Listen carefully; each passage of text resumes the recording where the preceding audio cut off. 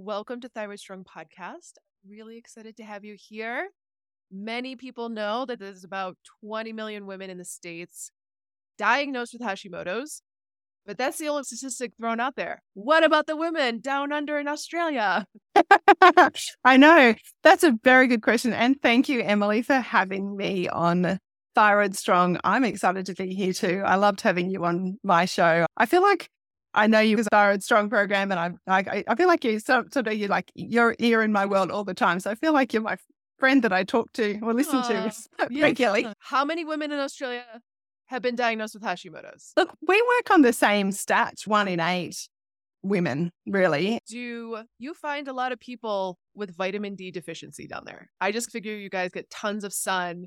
Vitamin deficiency isn't even a thing down there. You would think that we would have not much vitamin D deficiency. We're the sunny country, but we're so covered up here. Slip, slop, slap. We had sun safe program. Slop on some sunscreen, slap on a hat, slip, slap. And so I think we're been so drilled in that we're all going to get skin cancer, we're all going to die of skin cancer. So we've got to completely cover up in sunscreen. Cover up. We do have more vitamin D deficiency here than you would think. Can you share your story and kind of your journey getting diagnosed with Hashimoto's and getting on the other side of it? Yeah, so my story it's long. Like I think everybody's Hashimoto story is long because it's not like it just happened, springs on us one day and we're diagnosed the next. So I think everyone has a long story, but I was diagnosed when I was 22 or 23. So I'm now 48. Yeah. But I believe when I look back, I believe it was probably triggered around that 12-year-old kind of puberty stage. When I look back, I can see all the markers. And really, by the time I was diagnosed, my TSH was 185. Oh my God. I don't even know if I've heard that high of a number. Yeah. Wow. Okay. Yeah. That didn't just come up overnight. Were you just literally dragging yourself across the floor to do anything? That's insane. I know. It is obscene, isn't it? Because I can look back and I can look on photos too, and you can see where I started getting puffy and really gaining weight. And yeah, I can track that kind of just by looking back at photos. I think because as a teenager, by the time I was diagnosed, it must have crept up so gradually. And I was a teenager. I didn't have wow, I felt great in my 20s and now in my 30s, I can't get out of bed. Like I didn't really have I felt great before and now I feel exhausted. I just thought it was normal. I come from a family where you do what you say you're going to do, unless you're really literally dying, then you get up and you go to work and you go to school and you just push through, and a very reliable, sensible, responsible kind of family. And so I didn't know any different. I guess I just kept going. But I got to the point where I used to have long hair. If you're listening to this, I've got very short hair now, but I used to have long hair. And I got to the point where I couldn't hold my arms up for long enough to wash my hair with the muscle. And I think that in the end was I don't think this is right. I think you're probably meant to be able to wash and blow dry your hair without your arms collapsing. You were so fatigued, like the heaviness, the weight of your arms. Wow. Yeah, okay. That muscle fatigue and the muscle weakness. In the end, I was lucky that, so my mum's a nurse and she looks back and thinks, oh my gosh, how did I not pick that up? But to be fair, in the end, she was the one that said, I think it might be your thyroid. So I went straight to the GP, got the thyroid test. This is back in the mid-1990s and I'm a record keeper. So I've got, I think, most of my blood tests. And so the first one, it was just still the standard TSH back then, but it came back at 185. So pretty much the next day, like I'm in at the endocrinologist, like, how are you still alive? I don't know. I guess you just thought you just had to keep going. So I was lucky in that even though I was probably in a pretty bad place, I didn't have trouble getting diagnosed. And I don't know when they first tested antibodies and called it Hashimoto's. I've always felt like I've had Hashimoto's, but I don't. Originally, I think the diagnosis was primary hypothyroidism, but I've always, for a long time, known I've had the autoimmune part of it too. How did you get into working with women with Hashimoto's? Yeah, I guess that's a lot longer, further down the track of taking a long time to figure out how to manage my own health well, because so many people, I was told by the endocrinologist, it's all right. You're just going to take this pill. Just pop the pill every day for your life, rest of your life, and you'll be fine. And well, obviously, I kind of know now that if that's all I'd done, maybe I'd be fine, but I certainly wouldn't be feeling great. But I did that for a long time while still dabbling. I've worked out, I did see a naturopath quite early on. I remember finding out about yam cream and progesterone and taking into my GP cassettes of, do you think this would help? And to my GP's credit, so back then, like, he listened to the cassettes, and then the next time I went in to see him, we talked about it, and I don't remember what the outcome in terms of using the yam cream was, but I look back and I think, he was pretty good. He was a good GP.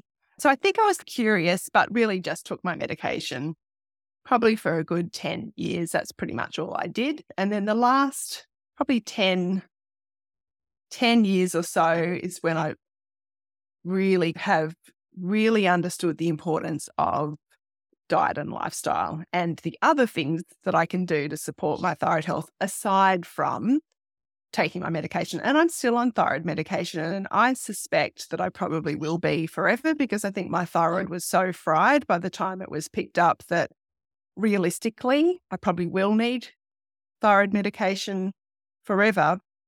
So I suppose in all of that investigation and reading and learning and trying different things, and I'm just the sort of person that likes to share what I learned and what works. And so it was a gradual process in terms of really honing in on working with other thyroid women. I started with a food blog and just blogging what I was eating and recipes.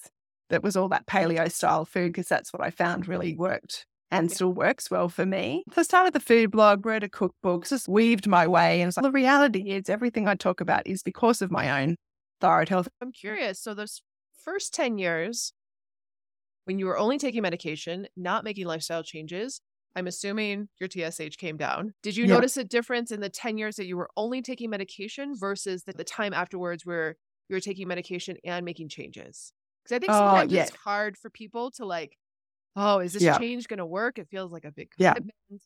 But yeah, I think for women to know, yes, you still can take medication. There's no shame in taking medication, especially if it makes you feel better. And you can make lifestyle changes and you could even feel better. 100%. It definitely makes a difference. I think what I realized when I dabbled for a long time, for a few years really, from when I would have first heard about going gluten-free and maybe dairy-free and cutting out some of those typically inflammatory foods. And it was certainly the food side, the diet side that I tackled first in terms of the broader lifestyle stuff. I understand when people say, does it really make that much difference? Because I had years where I'd do it for a while, then it all got too hard. And then when I can't really remember what the trigger was to make me really give it a good go. But it was about 10 years ago, I did a Whole30 paleo program. I love Whole30. And it was just, I know. And so I did Whole30.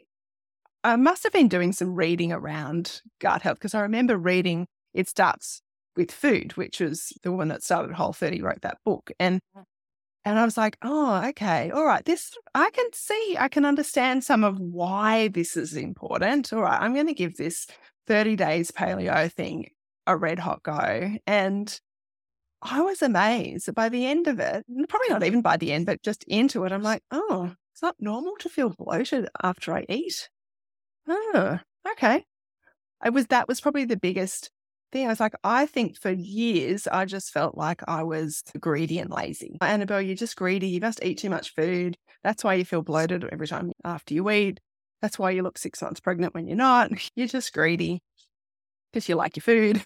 And I realized when I removed those gluten, grains, dairy, sugar strictly for a month, that it wasn't that I was greedy. It was just that I was eating foods that were making me bloat. Yeah. Yeah. It's interesting, the narrative that we tell ourselves when maybe we don't have like data points. Like maybe if someone had run like a GI map test and had checked your calprotectin and be like, oh, your gut lining's inflamed. And that narrative would have never happened. Bad narrative, really, isn't it? Like, I think for years I beat myself up about something that was completely untrue. Yeah. So you talk about how healing, and it's not like we can get rid of our Hashimoto's, but we can heal our body. and feel bad, even still taking medication. Can you talk about how it's never just one thing and how it has to be a holistic approach? I would preface this by saying it's taken me a long time to get to this understanding. And I think that's because I've had to live it, and you don't want to have to live it. You don't want to have to make changes to your diet and lifestyle if you don't really have to. So I totally get it. If you're listening and you're like, is it really worth it? If I just do this one thing, that will be enough. And I think what I've worked out is that, I've got medication critically important if you need it. No shame in that. Please don't ever feel like it's failure if you're taking medication. It's not. It's just if your body doesn't produce it, you need it. You need thyroid hormones for every single cell in your body. So take your meds. But I think because I started with food, and that book, It Starts With Food, is a really good read. But what I've learned is that it doesn't end with food. Food is a really big part of it, right? And we eat all the time. Like we have to eat. So if we're eating things on a daily or really regular basis that are inflammatory, that's not going to help our autoimmunity and leaky gut. And I think that is really important. And it's often one of those areas that we've got control over what we eat to a very large extent. And so we can control that. I am going to try going gluten-free and see what that does. We can do that. But it's not the whole picture. I talk a lot about living a thyroid-friendly lifestyle. It has to be a lifestyle. We don't, like you said before, Emily, whilst we can go through this thyroid healing process, and we may be able to put our Hashimoto's into remission, or maybe you've got hypothyroidism without the Hashimoto's and you can bring your labs back in, but it's pretty easy to trigger it. So we can be in remission, but I don't know. So it depends on how you define healed, but we can definitely feel so much better. I think it's because we do have to basically live with it forever. We need to take a long-term approach, a lifestyle approach. You can't just do like the Whole30, and I run 30-day programs, and you can't just do it for 30 days and then just think, oh, good, done, tick, thyroid's good. I become aware of things like reducing our toxic load, how important that is just for hormones in general. But the thyroid gland is very sensitive to toxins. So just that whole removing toxins out of our personal skincare and our food and our water. And so I see that as part of that, living that kind of low tox lifestyle. And that has taken me years too of replacing different things over time and to unwind and not be too stressed, but just learn ways to unwind and work with our situation, set some boundaries and our mindset, I think. So there's the 4 pillars I kind of often talk about is unwinding, food, mindset, and low tox living. And I just think having that long-term mindset is something that I think is really helpful because it's never one thing. And because we have to live with it forever, we've got plenty of time. We've got plenty of time. And it is going to be this up and down twisted road. And once we've got our mindset around, like our expectations around, okay, this isn't all going to be resolved in a month or even 3 months or probably even a year. This is just going to be a journey of trial, error, working out what works. Yeah. And it can be 2 steps forward, 1 step back. Like you could get your air filter and put a filter on your water system, but then like your neighbor's spraying pesticides on their lawn and I think a lot of people think the healing is linear, and it's really the ebb and flow, which is life. The ebb and flow of life is also the ebb and flow of our healing process. You also talk about leveraging the thyroid personality. And I feel like almost every person I know or woman I know with Hashimoto's has more of type A, get it done, burn the candle at both ends. If something is a challenge, they're just going to push harder. I've found the same. And the other practitioners I speak to say they notice the same thing. And I remember a couple of years, I think maybe it was when I was writing my book, but it was sometime in the last couple of years, I thought, I wonder if anyone's researched this. Is there a connection between thyroid and personality? And there is one study. There's one study that was really more of a study actually around diabetes and whether there was a difference in personality type between type 1 diabetes being the autoimmune and type 2 being more lifestyle driven. And they actually used autoimmune thyroid patients, a mix of Graves and Hashi, as the control group. And they found that there was a correlation between the type 1 diabetes and the autoimmune thyroid group were more type A driven or oriented than the type 2 diabetes, which were more type B Interesting. personality. So interesting. Yeah. Yeah. So a lot of people talk about kind of type A and de-stress and don't stress and manage your stress. And I think that has a time and place. I also think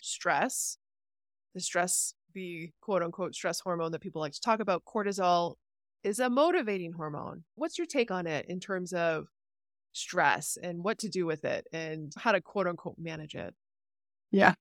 Yeah. And look, I think that's why I like the term unwind more than stress management, because I think it's a bit more productive and a bit more positive. And look, definitely, I have learned that my thyroid is very sensitive to stress. And so I have had to learn, like, in women with families and multiple juggling things, it gets stressful. But I think when we are that personality that wants to get things done, we want to change the world and help people, and we want to achieve goals, and we want to be productive. And I don't think we're given wrong personalities. I don't believe that. And so I think we need to be aware there can be an edge to that, but there can be an edge to any kind of personality trait, right? There's good and bad, or strengths and weaknesses. So I think we can leverage that if we're aware that it can come at a cost. And so we do need to be aware, I think, that sometimes when we're in that zone, we will try to be everything to everyone. We try to get everything done. We maybe give a bit recklessly without some good boundaries. We maybe don't set aside enough time for ourselves. And so we become frazzled and stressed and narky. And some of that goes along with hypothyroid too. You're a bit irritable and... Yeah. So you're a mom, right? Yeah. I'm a mom. How do you create a boundary, especially as it relates to, I personally need a lot of alone time. And I actually didn't realize that until I had kids. Yeah. Because you mentioned boundaries. How do you create boundaries out the guilt, the mom guilt, the narrative, the background of feeling bad? Because now that's just adding another layer of stress. Guilt. Yeah. Guilt. Yeah. I think, the whole more mum guilt. I think it's a reframing. It's part of that reframing, because the reality is, if you do keep going, and you probably can keep going like that for quite a long time, probably years and years, really, but eventually you come crashing down, and then you're of no use to helping or doing anything. You're no good to anyone then. Yeah. That's the way I've tried to look at it. Is if I don't have some of that, and I'm probably a bit like you, I didn't realize how much I needed alone time till I got married. Like, we hadn't lived together before we got married. And I'm like, oh, you're here like all the time. Oh, I didn't realize. I love you. But, you again. I didn't realize. And then when I had kids, it was like, whoa, wow. Okay. Once they all got to school, like, my kids are teenagers, they're a bit older than yours, but that was enormously relieving for me, was when they were at school. I was like, okay, now I've got during the day. And when my youngest one was 2, I went back to work 2 days a week as a mediator. Like, I used to be a family lawyer, then I did some mediation to separate a family. So I went back 2 days a week as a mediator. And I was like, oh my gosh, like, why did no one tell me that going to work was like a holiday? How have I just done a stressful job, though? As like family. Yeah, but it wasn't my problems. Yeah, it wasn't true. Not my family, not my problems. I can deal with other people's conflict, no problem, as long as it's not directed to me. Yeah. Yes, it's stressful in the moment, and actually being a mediator was much, much less stressful than being a lawyer, because anyway, that's a whole different conversation. But in terms of boundaries, and do you think understanding that we can't give from an empty cup. It's that whole, you want to be giving from an overflowing cup. And we all have different ways to fill our cup. Sometimes for us, maybe it is having that time alone. For other people, it is being out and about with people, or a combination of things. And we do need to set those boundaries, or in the long term, something will give, and probably give in a big way. For someone who's maybe newer in their diagnosis, and it can feel very overwhelming. Talk about building your team, right? Building your support team. And I know in the States, at least, the big cities have a lot of the functional medicine doctors, and they're accessible. You can get to them easily. And then there's some parts of the States where I know women driving 3 hours to their slightly more progressive endocrinologist, that feels like they listen. How would you recommend someone build a team? Who should they have? How do they find them? Especially maybe in an area where it's not potentially super metropolitan. Yeah. Not saying that there's not metropolitan centers in Australia, because I know there are. Yeah, but we do have big distances here too. So, True. and if I think about, so my mum lives in a town that's about 4 hours west of Sydney. So a long way from me. I'm in Brisbane. We're about 12 hours drive apart. Yes. And done that drive, by the way. The Sydney, Brisbane. Yeah. It's a beautiful drive. We're going to do that. We're having Christmas in Sydney, actually, so we're going to do that drive. Nice. It's lovely all along the beaches. Yeah. So I know from her, and she was diagnosed with Hashimoto's about 2 years ago. So I've seen her have to build her support team in a decent-sized regional town. Like, she's not in a tiny town. She's in a regional city, maybe 30,000 people. But she has ended up going to Sydney, a 4-hour drive away, to see an integrative doctor for her thyroid. So I get and sometimes it just is. Even in a big city, it can still take time to find someone that actually knows how to manage thyroid health well. But to answer your question more broadly, I do think it's a bit like with the lifestyle. It's never just one thing. I think a thyroid support team is never just one person either. Like, we're going to learn from different people at different points in our journey. Like, when we're fairly new you want to get yourself around people, whether it's in real life or in online groups, that are going to give you hope and encouragement. And I know there are groups that are full of lots of misery, and I understand that, because when you're newly diagnosed and you've been putting up with feeling like crap for a long time, I get all of that. But I think early on, you want to try to position yourself with people that have got to the other side, a bit like you and I. We're having this conversation. We've been through the ups and downs and in varying degrees of up or down currently, but there's hope. And so you want to, I think if you're going to go online, which most people are, and they're going to find some sort of support group, look for one that has a positive vibe. Go and get yourself educated. Listen to podcasts like this. I've learned an enormous amount from other podcasts, reading books, doing courses. So you do need to get yourself educated, but it's balance between being don't get yourself overwhelmed. If you're starting to read lots of books and then you think, oh my gosh, this is all too much, pare it back. So it is this ebb and flow that you talked about before in all of this. So I think you can have that broader support from people that you might never meet, but you might listen to follow them on Instagram or TikTok. I don't know. Are you on TikTok? I am indeed. Oh my gosh, go you. I figured I'm too old for TikTok, which I know is probably not true, but I'm not on TikTok. So what are some, other than, of course, your book, Let's Talk Thyroid, what are some of the resources that you really loved? Maybe some that you discovered on your own journey, because I know you mentioned 30, but do you have some favorite resources that are accessible? I like, one of the best books I read early on that's not thyroid specific, but it's called Grain Brain by Dr. David Perlmutter. He's a neurologist. Just about understanding the gut-brain connection and the impact of gluten and grains on the gut and on the brain. So I recommend that all the time. I think that's really, he comes at it from a neurology, it's very scientific perspective, but it's very readable. So I think that's a good one for really understanding why dietary changes probably are important. I'm a big fan of Dr. Datit Karatsian. And he's got courses that you can do. He's got one called Hashimoto's Solving the Puzzle, and it's all online. And I think I've really learned a lot from him in understanding the complexity of Hashimoto's, but also understanding there are triggers, and it is important to identify them. And it is a puzzle, and there are different parts, and it's going to take a while to solve it, if we ever really solve it. But he's probably a bit more heady, but in terms of he's a researcher predominantly. So he's very academic. Very academic, that's the word. But I've learned a lot from, there are probably some, Isabella Wentz has been a great resource over time. Some real pioneers really have been at this thyroid holistic approach for a long time now.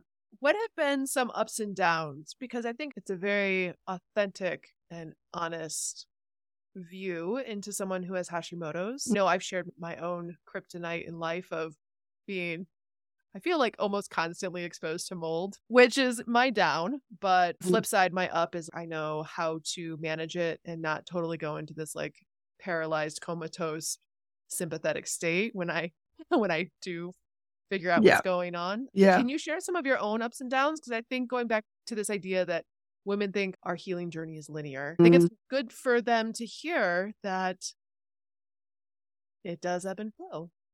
Yeah. Yeah. Probably the recent ebb and flow for me was, so earlier in the year, about Easter, I got COVID and wasn't fun, but got through it. Not long after that, my husband had an injury and he snapped tendons in his foot, needed surgery. Yeah. He's got connective tissue issues and he needed surgery. And so he was in a cast, immobile, in a moon boot, crutches, to varying, obviously, for a couple of months. At the end of the next sort of school holidays in June, and also around that time in May was when I launched my book. So there was a lot of kind of busyness and self-pressure in the lead up to launching the book and expectations around that, what would be, I guess, my own internal expectations. June holidays, I got another virus. I don't usually ever get sick. I think got another kind of bad cold, hurt my back, and my back just went into a spasm. That sort of wiped me out, quite immobile for about a week. And it's been a long, slow journey back. Around that time that my back really was really bad, I was due for another thyroid, my regular thyroid panel. And so it just so happened, like I was mobile enough to go out and have the test, but then my doctor's ringing me. He's like, oh my gosh, Annabelle, what's happened? Your T4 and T3 are okay, but your TSH has gone up to 14. Like from, I'm never super low, like probably around 4 up to 14 in one kind of 3-month period. It's like, oh my gosh, what have you done? And like I can see, and it's come back down to 4. Like I had it 6 weeks, done a couple of weeks ago. So I know I have learned. So for me, those sort of stress, the high intensity, it could have been just the inflammation of the back. But also, if I look at the 4 or 5 months in the lead up, there was just a lot of little things, none of which were catastrophic. Obviously, my husband having surgery was negative. His life wasn't threatened. So I've realized it is those things that I think, come on, Annabelle, you should be able to cope with that. My system just struggles more with than my head does. And so it's okay, all right, this is, because the time before that, like I was fully in remission. First time, everything on my blood tests were all completely, like all my antibodies were below the normal range. I was like, oh my gosh, taken 25 years. And then the next is like down again. Oh, okay, all right. And I'm clawing back up again. So it is totally an up and down. And so that's what this year's lesson has been, is that those sort of little things accumulate, and some of those, that's just life, isn't it? Some of those things life just throws at you. I've got to say, I'm a big fan for testing regularly, because I'm like, okay, things are a bit out of whack. All right, let's kind of fine tune again. Yeah. But if I was only getting tested every 6 to 12 months or every couple of years, you just don't know. How often would you recommend women get their labs drawn? I like every 4 months. I know they say maybe 4 to 6 if everything's been stable for a while. Yeah. I personally don't. Maybe because my thyroid health goes up and down frequently. And so for the last probably 4 or 5 years at least, probably even longer than that, because about 8 years ago I got brain lesion, and that was very stressful. I thought that was like a bit like having MS, but it was just one single episode of demyelination. And then from there, I did a few silly things, like I saw different doctors. My normal one went on Duramine, which is essentially speed. If you want to lose weight, don't go on Duramine. Completely fries your thyroid. It did for me. So I think really since then, which is about 8 years ago, like I really have monitored probably 4 monthly. Yeah. Did you feel like over the last year there was any signs of adrenal insufficiency? Because like all these like kind of little stressors, they might feel low grade or maybe in our mind, because I do the same. I'm like, I'm fine. I'm like resilient enough to handle this. And then I'll go get a massage and I'm like, why am I crying? Sometimes.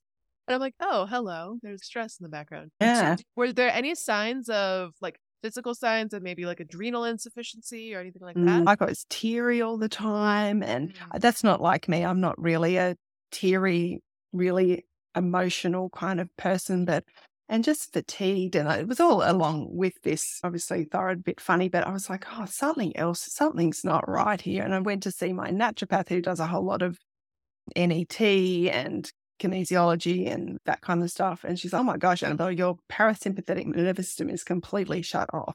I'm like, oh, that probably explains why I felt on edge and really emotional and not like me. She worked her magic and that really helped. I saw her again this week, actually. Your adrenals, she's still out a bit. Use some of your essential oils that are adrenal supporting. So I'm like, yeah, okay, all right. As often in retrospect, I look back and I think, oh yeah, that all makes sense. Yeah, I was crying all the time, or I was this. But in the moment, I don't always pick it up. Can you tell us a little bit about your book? Let's Talk Thyroid. Yeah, so I've written a book called Let's Talk Thyroid that is really written for the person fairly new in their thyroid journey, or I'd say new to the idea that there's anything else you can do apart from taking medication. Because for some people, they might have been on medication only for 20 years and never known there's other things.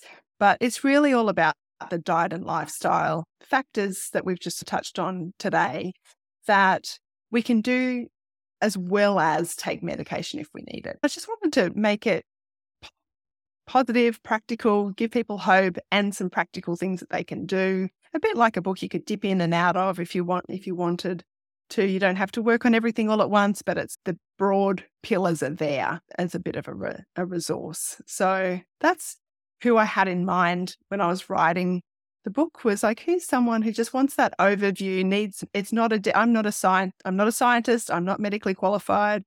So it's not a deep science book. If you want that, this is the practical. This is the bringing out the life coach in me. This is the, how do you actually do it? So that's what my book is. I love it. And where can people find you? People can find me. I'm basically on Facebook and Instagram, annabelle.bateman.wellness. And my website is annabellebateman.com. So ANNABEL, not LLE, just EL, bateman.com.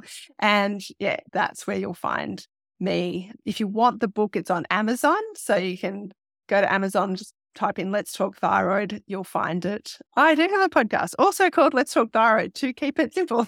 Yeah. Annabelle, thank you so much for sharing your journey and your insight into healing with Hashimoto's. It was so great to have you on.